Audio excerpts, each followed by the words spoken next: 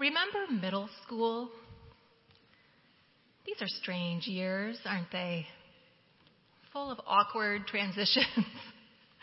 Picture the day you got your braces off. This is a great day, isn't it? Your teeth are slippery and smooth. Then you get your retainer, and with it, a new lisp and a strange plastic liner in your mouth.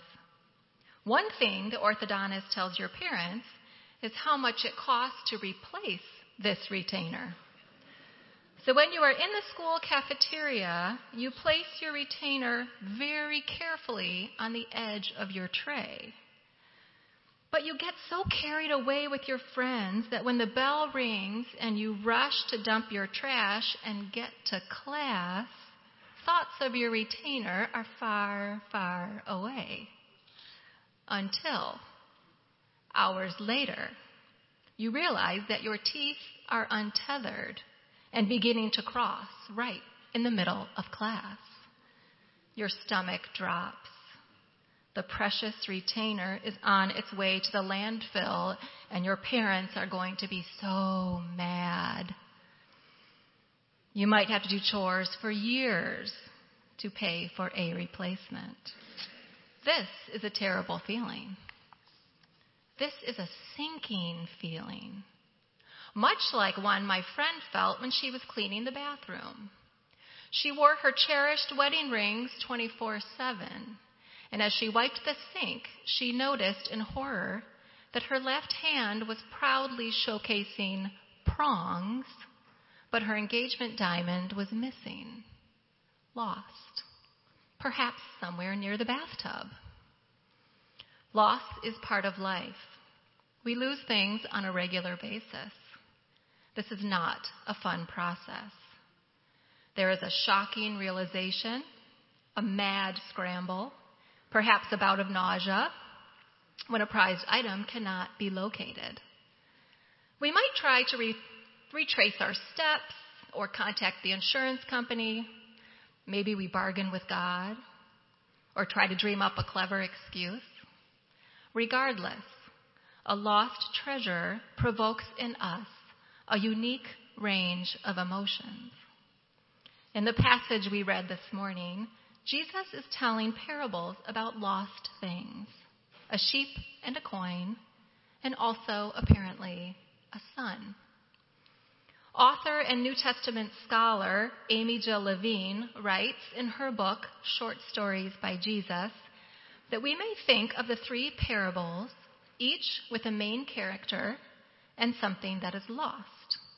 This follows the folkloric rule of three, much like the three little pigs, the three bears, or, as we will see next week, the three who encounter the beaten and bleeding man in the Good Samaritan parable. This rule of three is familiar in storytelling. Often, this third story of the son is told out of context of the first two. It is billed as the story of the prodigal son. But perhaps it is better defined as the story of the lost son. Perhaps Jesus' intention was to tell his listeners a parable about lost things, not prodigals. This is the genius of the parables, stories told to his Middle Eastern audience thousands of years ago. He told these stories to provoke, to invite discussion, to get his listeners to think more broadly, more widely about life and life with God. This summer at Mayflower, our series is on the parables, 8 ways to change your perspective. We are potentially changing our perspective because parables were not intended to be warm, fuzzy reinforcements of what we already know and believe. Levine writes, parables bring to the surface unasked questions, and they reveal the answers we have always known but refuse to acknowledge. Our reaction to them should be one of resistance rather than acceptance. She contends that we should not respond to a parable by saying, "Ooh, I really liked that." Parables should make us question assumptions and assume a bit of a challenge. Perhaps in Jesus' infinite wisdom, humor, and compassion, the parables offer both a comfort and a challenge. So this morning, as we look at this text, what might this mean for us as we think about lost things, found things, and a son who seems to take his father's money and run? If these three parables are to be told in sequence, why does this last parable about the lost son seem to differ so greatly from the other two? The sheep and coin are found and there is rejoicing. Luke writes that this is a parallel to sinners who repent. Yet sheep and coins do not sin, and we can assume do not repent. In the lost son parable, Luke does not assert a sin repentance qualifier. This is a bit puzzling. Furthermore, the third parable does not get wrapped up with a nice bow of solution and rejoicing. The story is somewhat unresolved at the end. Yet, this story of the lost son certainly has a note of rejoicing embedded in it. The younger son returns. He is not technically found. And there is a great joy for the father. Most often, this parable is said to be about repentance and forgiveness. We are the prodigals who are welcomed home after our life of sin has proven to be fruitless and empty. Our loving God welcomes us, the prodigals, back into the fold of grace, always and forever, again and again and again. Nothing we can do can separate us from the love of a God who embodies love and acceptance.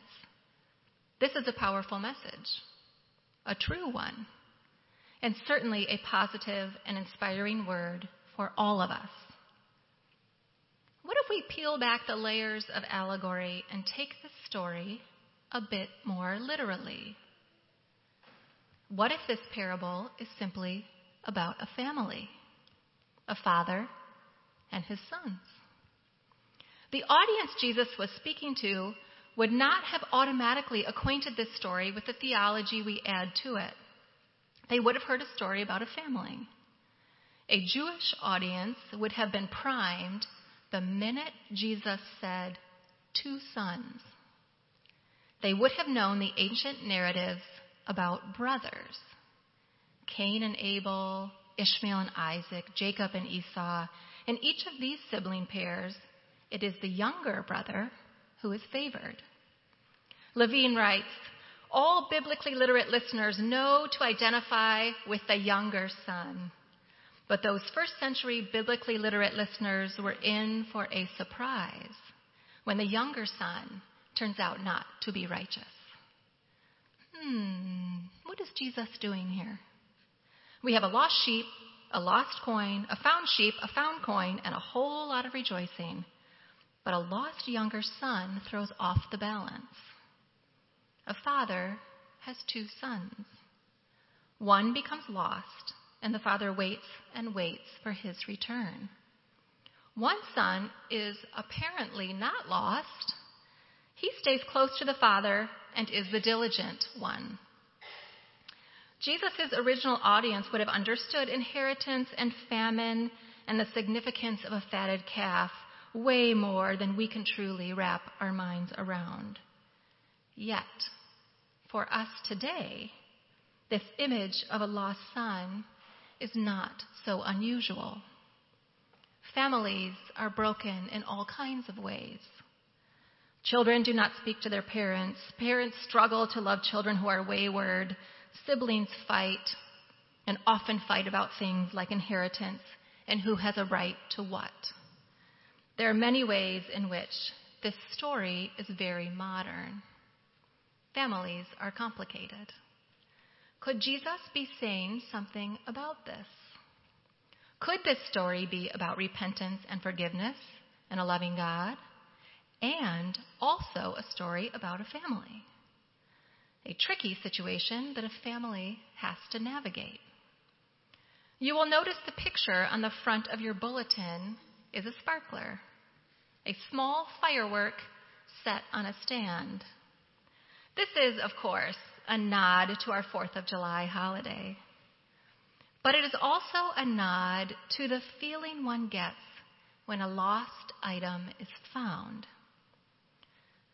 When the middle schooler digs through multiple bags of lunch refuse to find the retainer, fireworks. When my friend saw a glimmer and sparkle of a loose diamond on the tile behind the toilet brush, fireworks. When the cell phone, keys, purse, wallet, passport are finally located, fireworks. When a loved one who has been missing, lost, out of communication, defiant, finally comes home, fireworks. The emotions of loss are profound, but the emotions of foundness are no less profound. The scripture today mentions the word rejoice. There is rejoicing when what is lost is found. This is joy compounded, elation beyond measure. This is rejoying. What is fascinating is that the Greek word for rejoice is connected to the Greek word charis, which means grace. Rejoice and grace are connected. When that father extends grace to his prodigal son, he is able to rejoice. When I extend grace to myself over a lost item, then finding it is full of joy, not condemnation. Is this maybe what the older son is missing? The father had 2 sons. After the return of the younger son, the father realizes something important. Levine writes, the father is now in the role of the man searching for his lost sheep and the woman searching for her lost coin. He needs to return the lost to the home. He needs to make his family complete. But children are not like sheep or coins. They are people. The father did not know until this moment that the elder was the son who was truly lost to him. Once the recognition comes, he does what the shepherd and the woman do, realizing his loss, his lost son, the son he loves. He seeks to make his family whole. If we take this parable as a literal story of a family, much like many of our families, with sibling rivalry and messy issues with money, titles, and privileges, is there a message about grace and joy embedded here? My friend Dr. Becky posed a question to me many years ago as I was beginning my journey as an HIV/AIDS activist. I was trying to settle some of the uncertainties about my life of faith and my life as an advocate for those living on the margins.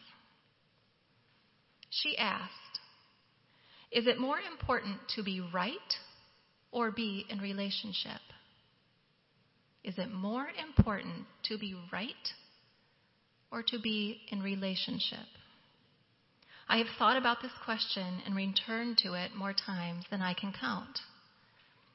Being right is overrated. Being self-righteous, even more so. Relationships transform us. Our relationship with God and our relationships with others. My judgments, my arrogance, my self-centeredness is addressed when I am in true relationship with others. When I stand in my rightness, I stand all alone. Now hear me. I am not speaking of the deep convictions of faith or the rule of life I live by or how I choose to make personal and moral decisions. But when I lead with how right I am, I do not invite the kind of room for transformation that relationships create. So we see a father who has every right to be angry with his son. He has every right to say, "I told you so." But instead, he has felt his loss. He is living with a grace that opens him up to the capacity to rejoice. And we see an older brother who also has a right to point out how ridiculous this whole scene is. He is correct in stating that he has followed the rules. He has not squandered his inheritance, and he has not asked for or received a feast. What would we do, asks Levine, were we the older son? When it comes to families, there are factors other than repentance and forgiveness that hold us together. Here, the first two parables provide a helpful guide. Recognize that the one you have lost may be right in your own household. Do whatever it takes to find the lost and then celebrate with the others, both so that you can share in the joy and so that the others will help prevent the recovered from ever being lost again. Don't wait until you receive an apology. You might never get one. Don't wait until you can muster the ability to forgive. You might never find it. Instead, she writes, go have lunch. Go celebrate and invite others to join you. Take advantage of resurrection.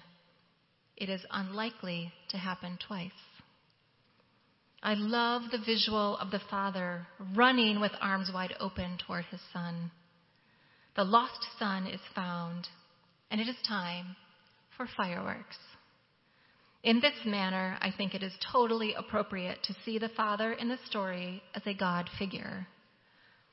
Jesus told this story to those who would potentially see him make the ultimate sacrifice.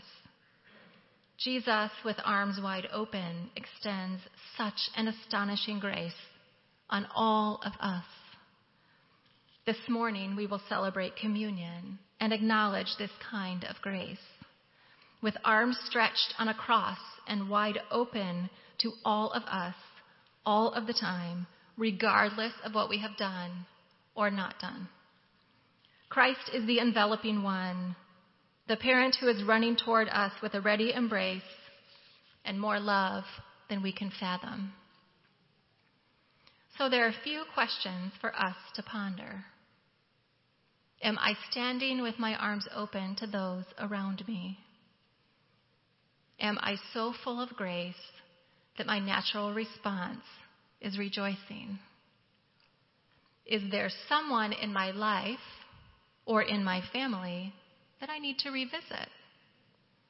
Do I need to look at this parable through the lens of real life and maybe, as Amy Jill Levine suggests, go to lunch?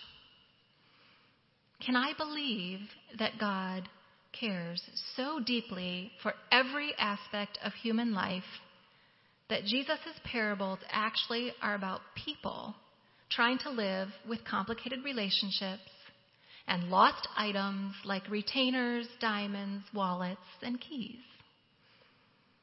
And can this give us a glimpse into a God so full of love that we can hardly imagine it?